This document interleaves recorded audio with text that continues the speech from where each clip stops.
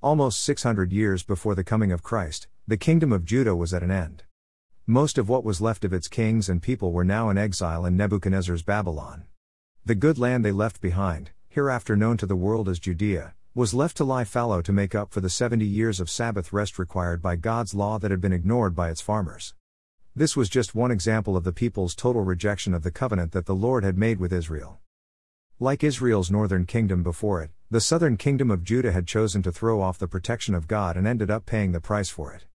Neighboring empires greedily absorbed the rich bounty that had been divinely gifted to the Lord's people. Speaking through the prophet Ezekiel to the exiles, God confirmed that this judgment had come from him, but more importantly that his heart was not closed to them for good. When the time was right, he would send them back to the land to rebuild the temple. And later, he would install a new covenant with them under a Messiah who would rule and reign with goodness forever. Ezekiel wrote, 60 Yet I will remember the covenant I made with you when you were young, and I will establish an everlasting covenant with you. 61 Then you will remember with shame all the evil you have done. I will make your sisters, Samaria and Sodom, to be your daughters, even though they are not part of our covenant. 62 And I will reaffirm my covenant with you, and you will know that I am the Lord. 63 You will remember your sins and cover your mouth in silent shame when I forgive you of all that you have done. I, the sovereign Lord, have spoken. Ezekiel 16:60-63, NLT. Ezekiel's reference to Samaria as a fallen sister was actually a promise to restore the divided nation. The land of Samaria was a remnant from the northern kingdom of Israel, south of the land of Galilee.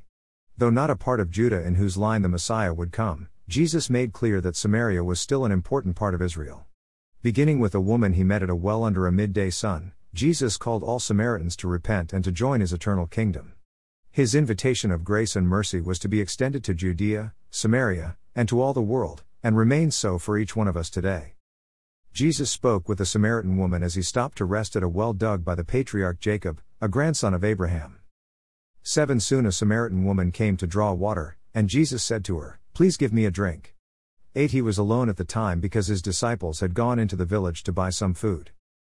9 The woman was surprised, for Jews refused to have anything to do with Samaritans. She said to Jesus, You are a Jew, and I am a Samaritan woman. Why are you asking me for a drink? 10 Jesus replied, If you only knew the gift God has for you and who you are speaking to, you would ask me, and I would give you living water. 11 But sir, you don't have a rope or a bucket, she said, and this well is very deep. Where would you get this living water? 12 And besides, do you think you're greater than our ancestor Jacob, who gave us this well? How can you offer better water than he and his sons and his animals enjoyed? 13 Jesus replied, Anyone who drinks this water will soon become thirsty again.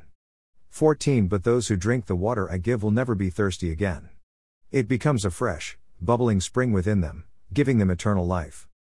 25 The woman said, I know the Messiah is coming, the one who is called Christ. When he comes, he will explain everything to us. 26 Then Jesus told her, I am the Messiah. John 4:7-14, 25-26, NLT. Man might have rejected and forgotten the Samaritans, but God had not. Jesus reinforced his blessing of this people group in his parable of the Good Samaritan, found in Luke 10. In it, a Jewish man was traveling from Jerusalem down to Jericho when he was attacked by bandits who took everything he had, even his clothes, then beat him and left him for dead on the road. 2 religious leaders who walked by saw the wounded man but crossed over to the other side of the road to avoid him. A third man came along, a Samaritan, who was not expected to stop to assist to this helpless Jewish victim. But in fact, the Samaritan was the only person to stop and take pity on him. He carefully dressed the man's wounds, then used his own donkey to transport him to an inn. Here, he put the man up at his own expense and promised to return to pay for any additional expenses that might be required for the man's recovery.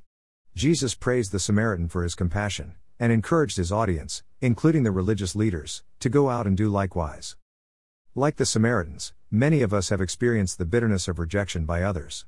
Sometimes we have brought this on ourselves through our own poor choices or addictions, but often it is simply the result of sinful attitudes by those around us. Until the return of Christ, we will live in an imperfect world, not yet conformed to the loving acceptance of God. Yet he asks us to love and help others in need, as we are able. Just as Jesus reached out to a rejected woman by the well in Samaria, he is reaching out to each one of us today. And he asks us to do the same for others. Reflection. Lord, Thank you for reaching out to me, though I have done nothing deserving of your grace, mercy, and forgiveness.